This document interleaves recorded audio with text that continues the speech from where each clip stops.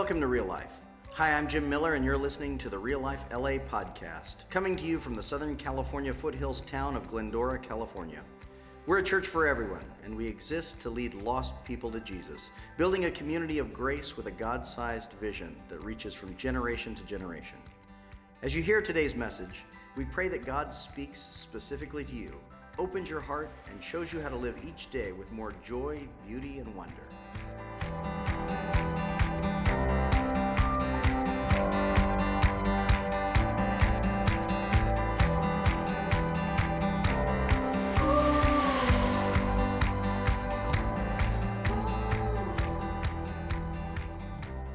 Hey, Real Life Church, it's Pastor Jim. We are right in the middle of Vacation Bible School Week, and it is intense around here. There are children running everywhere. There's just bedlam and mayhem.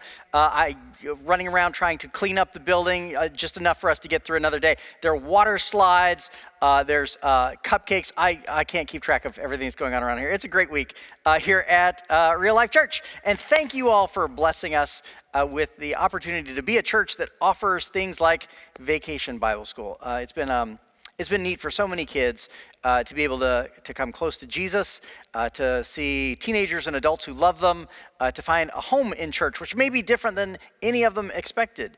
And so thank you for being a church that blesses us to do things like that.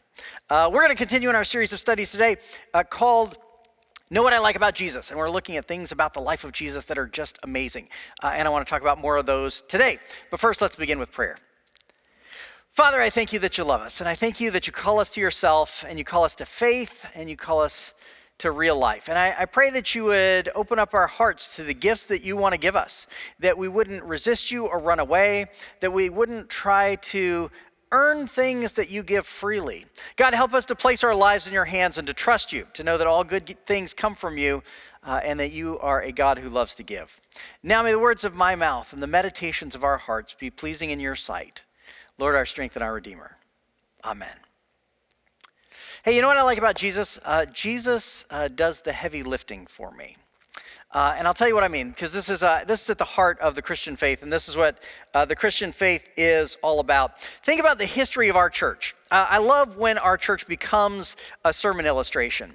Think about the fact that we started a season ago, 5 years ago this month, and we started in a park without planning on being a church, a park without a bathroom in which a few of us were going to get together for a Bible study on Sunday morning, and then by the announcement of somebody in the crowd, it became a movement that we had not planned. A school popped up that we hadn't reserved or made plans with, and they let us move in. A season later, this building became available. We just literally were driving around and found it. And it turned out that I had a historic connection with one of the pastors who had been here before, and God placed this place in our hands. And then this last year, God gave us a building in Glendora that we hadn't planned for and we hadn't budgeted for, and it was just given to us. And now we're running a preschool out of it. And 33 kids from the preschool came to our Vacation Bible School this last week. And you know, when kids come to Vacation Bible School, some of them don't go to church. Their families don't have a church. And this is their introduction to church. And that preschool has given us a doorway into all kinds of community outreach and into families that we didn't know before. And we didn't make any of that happen. God just placed it all in our hands. And I love the fact that Jesus does the heavy lifting for us. I love the fact that no matter how much we plan, no matter how much we organize and strategize, Jesus does the heavy lifting for us. I remember forming teams that were put together to go and search for our future real estate locations. Teams that were filled with talented people, finance people who worked in banks, real estate agents, people who knew the law. And then God just said, yeah, thanks for the team. Here's a property. And we didn't plan for that. God did the heavy lifting for us. And I'm so thankful for that. We're about to head into an exciting season ahead because coming this fall, we're going to open new doors and we're going to see what God does. We're going to bring back our brunch that we started back in 2019 before there were some world events that changed our trajectory a little bit. We're going to open up a worship site in Glendora, in our Glendora campus. We'll have people worshiping over there on Sundays. We anticipate having a Spanish-speaking worship service on Sunday mornings before too long. And that's just what we know about. The best things we've discovered so far as a church are things that we didn't know about, are things that God just brought to us. And so I'm thankful for all the things we have planned, and I'm thankful for all the things we don't have planned, because I know that Jesus loves to do the heavy lifting for us.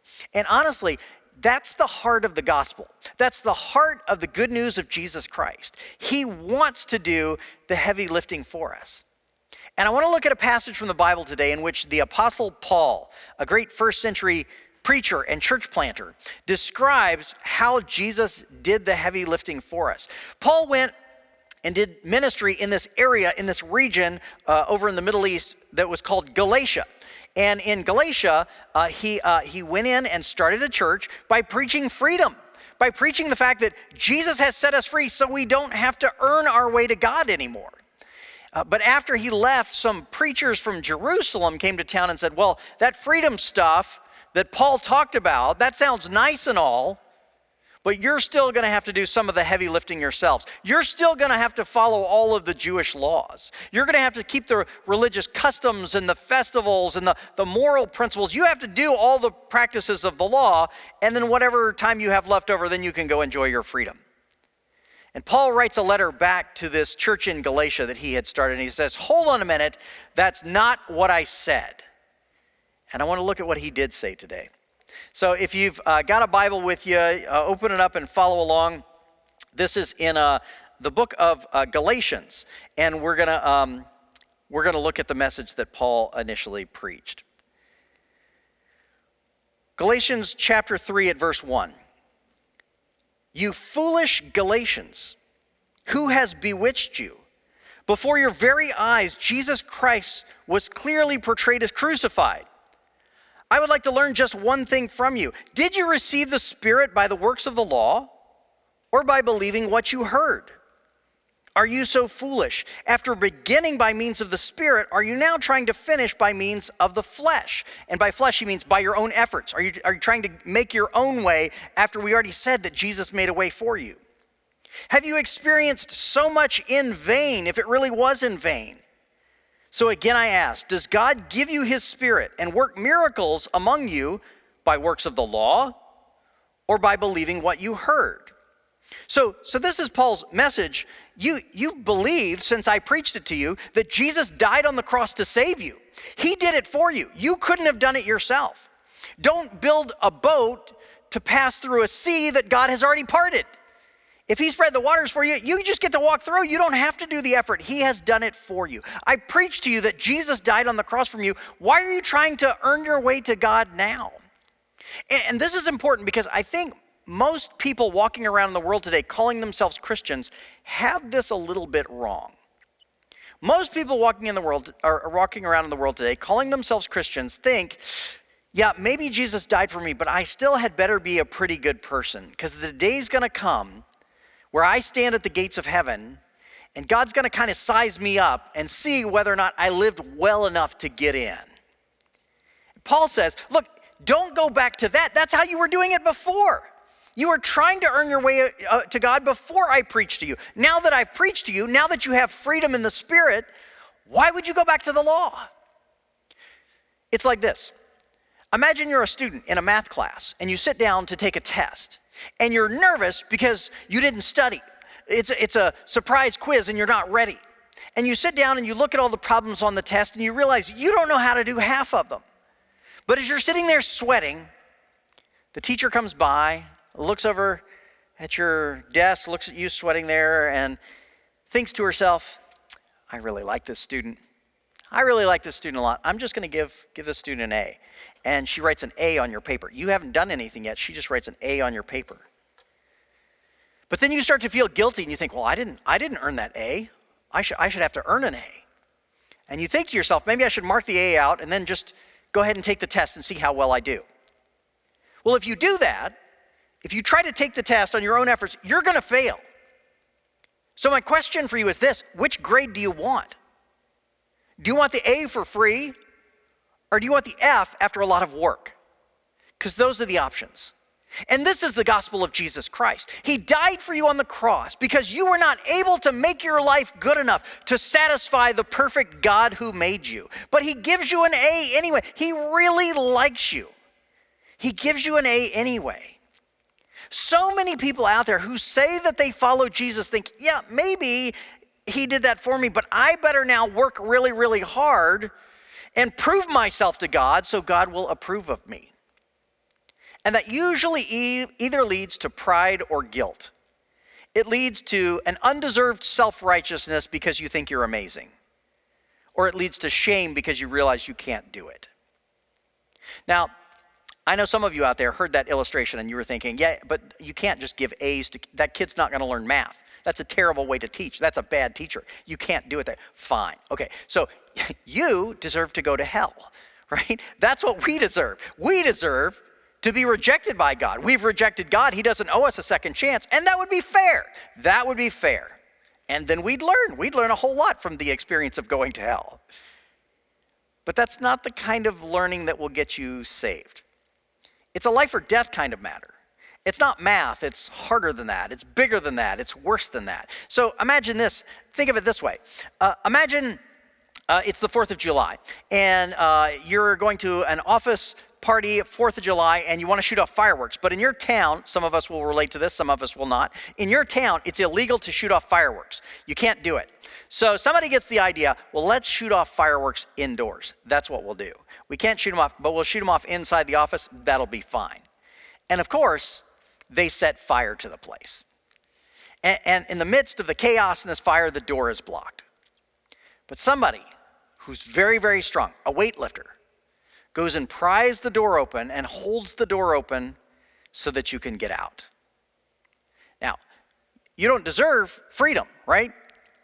It was you guys that decided to shoot off fireworks in the office. Brilliant idea. You created this mess. You don't deserve for somebody to save you, but someone is offering to do it. What's the best option for you? See, this isn't something you can learn from by doing it again. This is a life or death matter, and this is the one chance you have. When Jesus went to the cross for us, he made a way. He made a way that we didn't deserve and a way that we couldn't make for ourselves. That's the heart of the message of Jesus. And so Paul says to the Galatians, look, don't go back to trying to prove yourself to God by following all the rules. You failed at that already. Jesus has set you free. So live by the Spirit that he has given you for free. You don't have to earn it. Just let the Spirit live inside of you. Paul's going to create two arguments here as he argues for the gospel. The first one is from experience. You Galatians experienced receiving the Spirit by believing what you heard, not by doing works of the law. The first argument is from experience. The second one, Paul argues from their scriptures. Paul will argue from their Bible, saying, look, and you should know this. You should know this is true by reading the scriptures you have yourself. And that's what comes next. In verse 10, for all who rely on the works of the law are under a curse, as it is written, cursed is everyone who does not continue to do everything written in the book of the law. In other words, you may think, well, I'm going to be pretty good in my life, and that should probably satisfy God. But that's not what the Jewish scriptures say. The Jewish scriptures say that a perfect God demands a perfect life. God wants you to live a perfect life. And if you can't live a perfect life, if you fail it in any way, cursed is anyone who fails to do everything written in the book of the law. It literally be like, once you've failed at anything, you're branded as cursed. And you can't take that off of yourself. That's placed on you and you're stuck with it. It doesn't matter how many good works you do after that, you've lost. You're stuck with this branding now. You are cursed. And Paul says, look, that's in your own scriptures. Why would you try to go back? Your own scriptures say it's not going to work. Verse 11, clearly no one who relies on the law is justified before God, because the righteous will live by faith. Christ redeemed us from the curse of the law by becoming a curse for us, for it is written, cursed is everyone who is hung on a pole. And so Jesus saw us with this branding that we're cursed because we failed. And when Jesus went to the cross, he took on what the scriptures said would happen. Cursed is anyone who is hung on a tree, on a pole. And so when he went to the cross, he takes that curse off of us and he places it on himself. See, this is what a lot of Christians think is happening. They think, in general, life is weighed in terms of how moral you are. If you're generally well behaved, your good works go on one side of the scale of God's justice, and you're counted as a good person. You've done good works. But maybe you had a bad season. There were the college years. You didn't live all that well then, and you did a few bad things. But you think, okay, but yeah, I did more good than bad, and so I'm still okay. When I stand at the gates of heaven, the scale's still going to weigh in my favor. But then Jesus says, yeah, but I'm not just looking at your behavior. I'm looking at what went on in the inside. Think about all the times that you thought something bad about somebody else. Think about all the times that you really would have killed somebody if you could have gotten away with it. Maybe you didn't, but you would have. If I look at the inside, it feels like the scale starts to tilt in the other direction. Now, this is what the Galatians are doing. The Galatians are saying, well, wait a minute. If we've done bad things, we'd better tilt the scale in the other direction by doing more good. And so we'll go and we'll care for the poor because we think it's going to get us into heaven. We'll go and we'll care for widows and orphans, but only because we think we're going to get something out of it. We'll go back and we'll follow all the laws in the Jewish scriptures in the hopes that maybe if we do enough good, in the end, when we stand in front of God, God will say, yeah, I saw all the mess that you made, but in the end, you did a few more good works than bad. A lot of people who follow Jesus today think that this is how it works.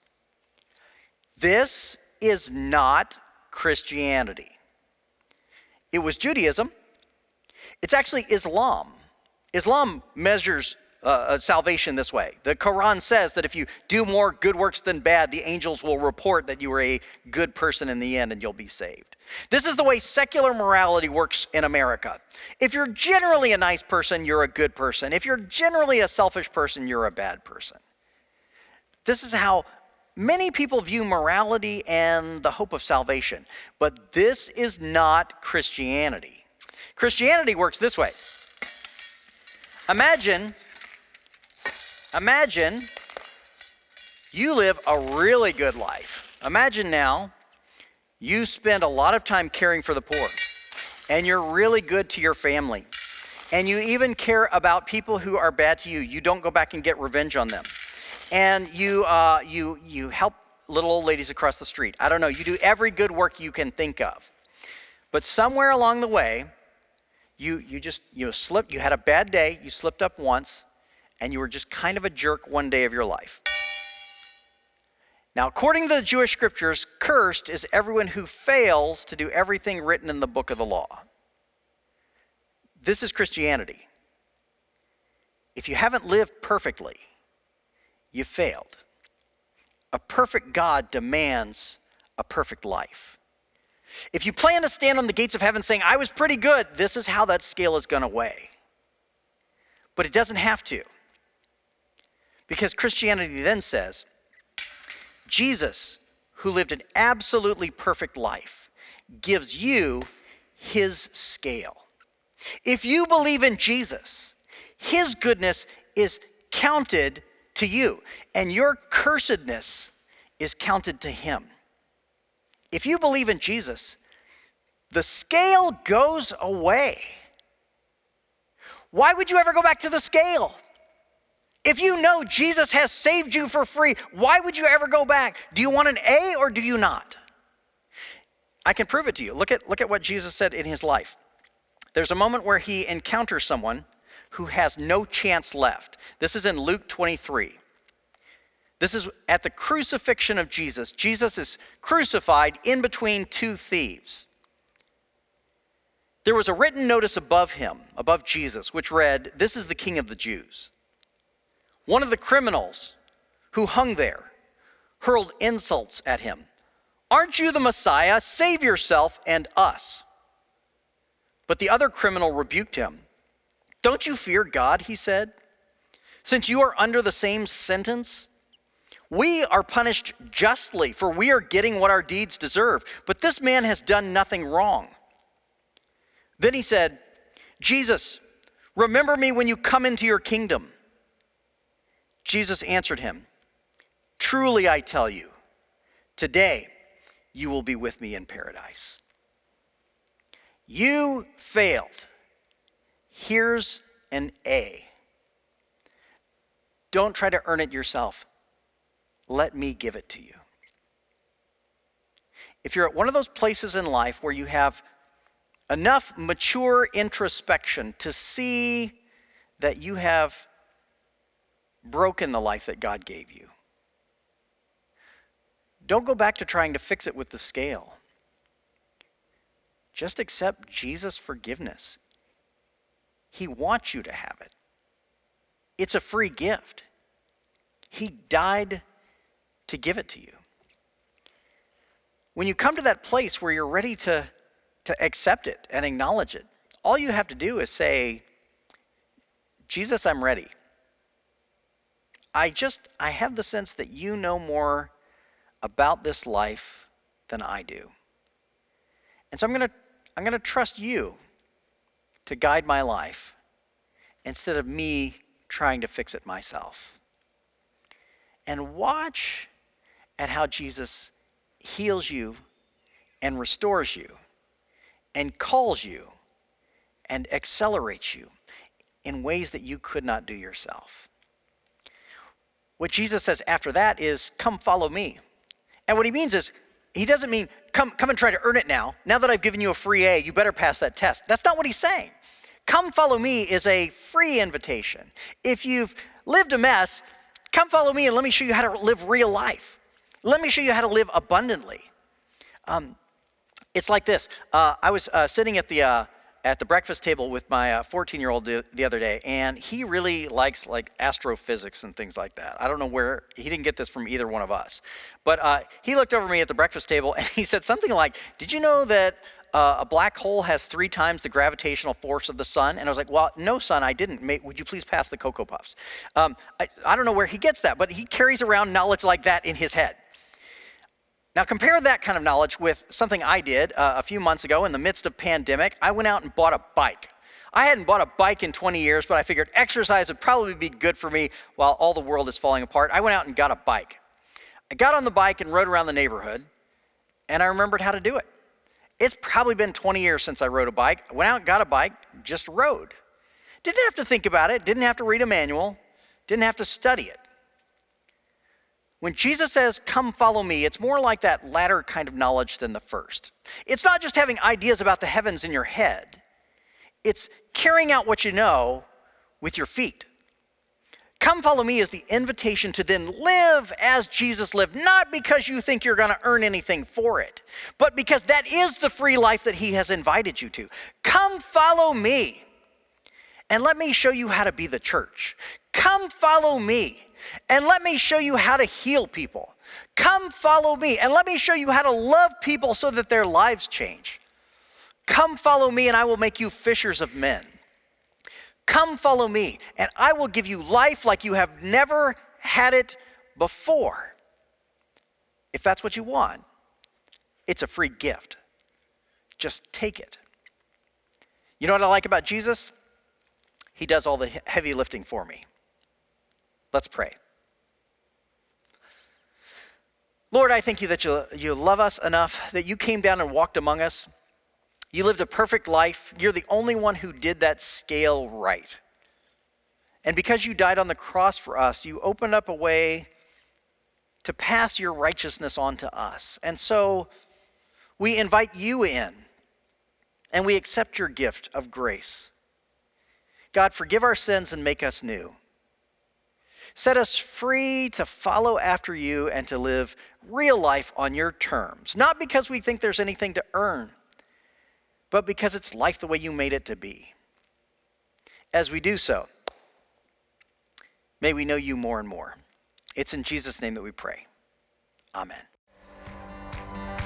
Thanks for joining us today. Now, will you help us welcome others to real life?